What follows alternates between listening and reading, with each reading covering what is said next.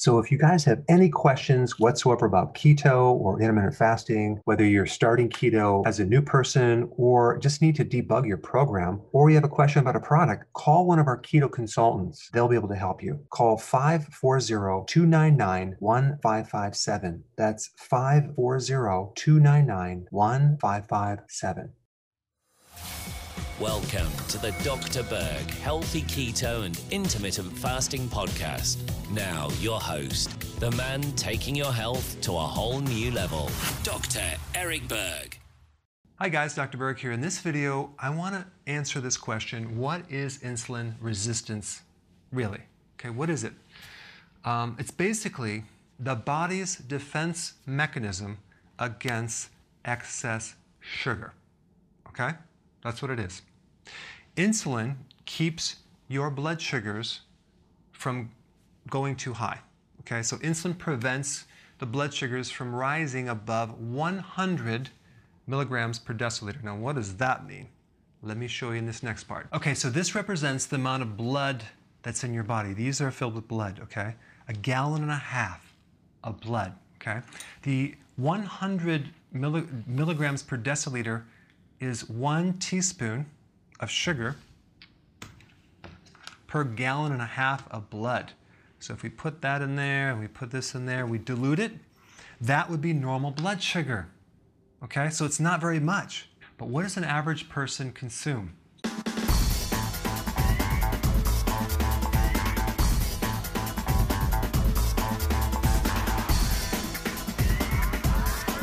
"31 teaspoons, okay?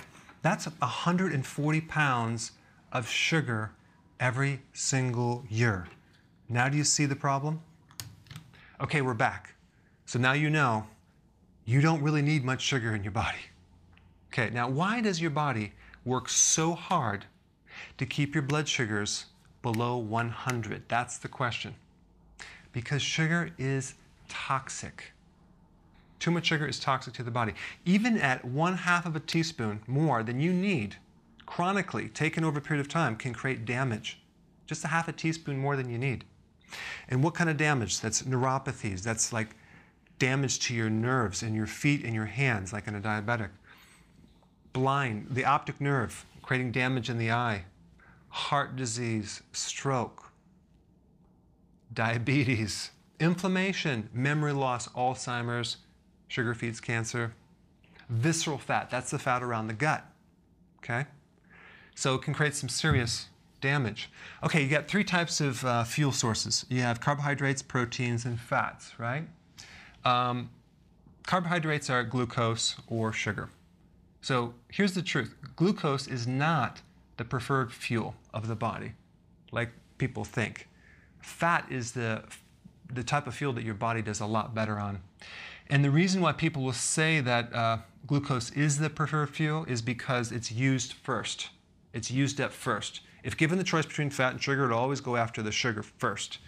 But the reason why it goes after the sugar first is because that sugar creates the most damage. So when you eat sugar, it puts the body in an emergency situation where it has to dispose of it first. That's why. It doesn't mean it's the preferred fuel. It means that it's the most dangerous that needs to be disposed of in the body. So your body will stick it into the cells, it'll stick it into storage as fat, that type of thing. And think about it. You have about 40,000 calories of fat and only 2,000 calories of stored sugar in your body. So our bodies are meant to have this huge fat reserve, or some fat, a lot more fat, because it runs on that more long term than this quick sugar thing where you can deplete in probably a half an hour.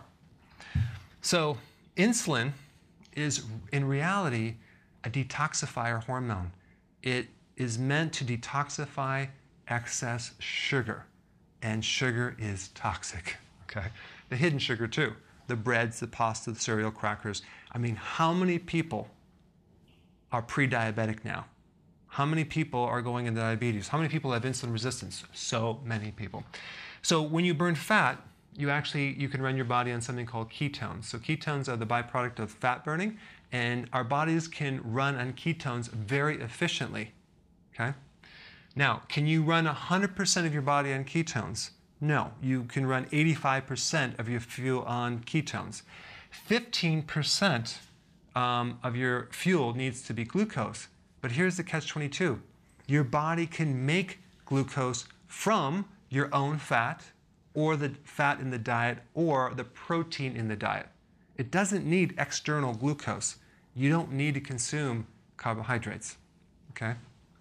So the 15% of the body that basically runs on glucose, that can't run on ketones, would be certain parts of the brain, the outside of the kidney, the lens of the eye, the red blood cell, and sperm. But again, that can be converted from fat and sugar. It's called gluconeogenesis in the liver. So fat is a much cleaner fuel. It runs on less oxygen. It's less stressful, and it gives off much less waste than sugar. Okay? So to recap, what is insulin resistance? This is a protective mechanism that your body has created to prevent the toxic sugar from invading the body. I hope that helped. Hey guys, I just want to take a second and thank you for your recent uploads. A lot of you are uploading your success stories and they are mind-blowing. Check out the one from Jeff, before and after. I mean, that's incredible. And then we have Maroslo and Quinn and Aikshot and Helena. Check out George and Debbie, John, Lee, Anne. I mean, this is just a few of the many. I mean, it's amazing. So I am just blown away. So if you haven't filled out your success story and uploaded it before and after, I want to see it. I put a link down below. It's not only mind-blowing to me, but it inspires other people because it gives them hope that they can be helped as well. So click the link below and share your success story with me. I want to check it out. Hey guys, I just want to let you know I have my new keto course just came out. It's a mini course. It covers all the basics and how to do it correctly. You can get through this in probably 20 minutes at the very most. So if you're interested, click the link below and get signed up now.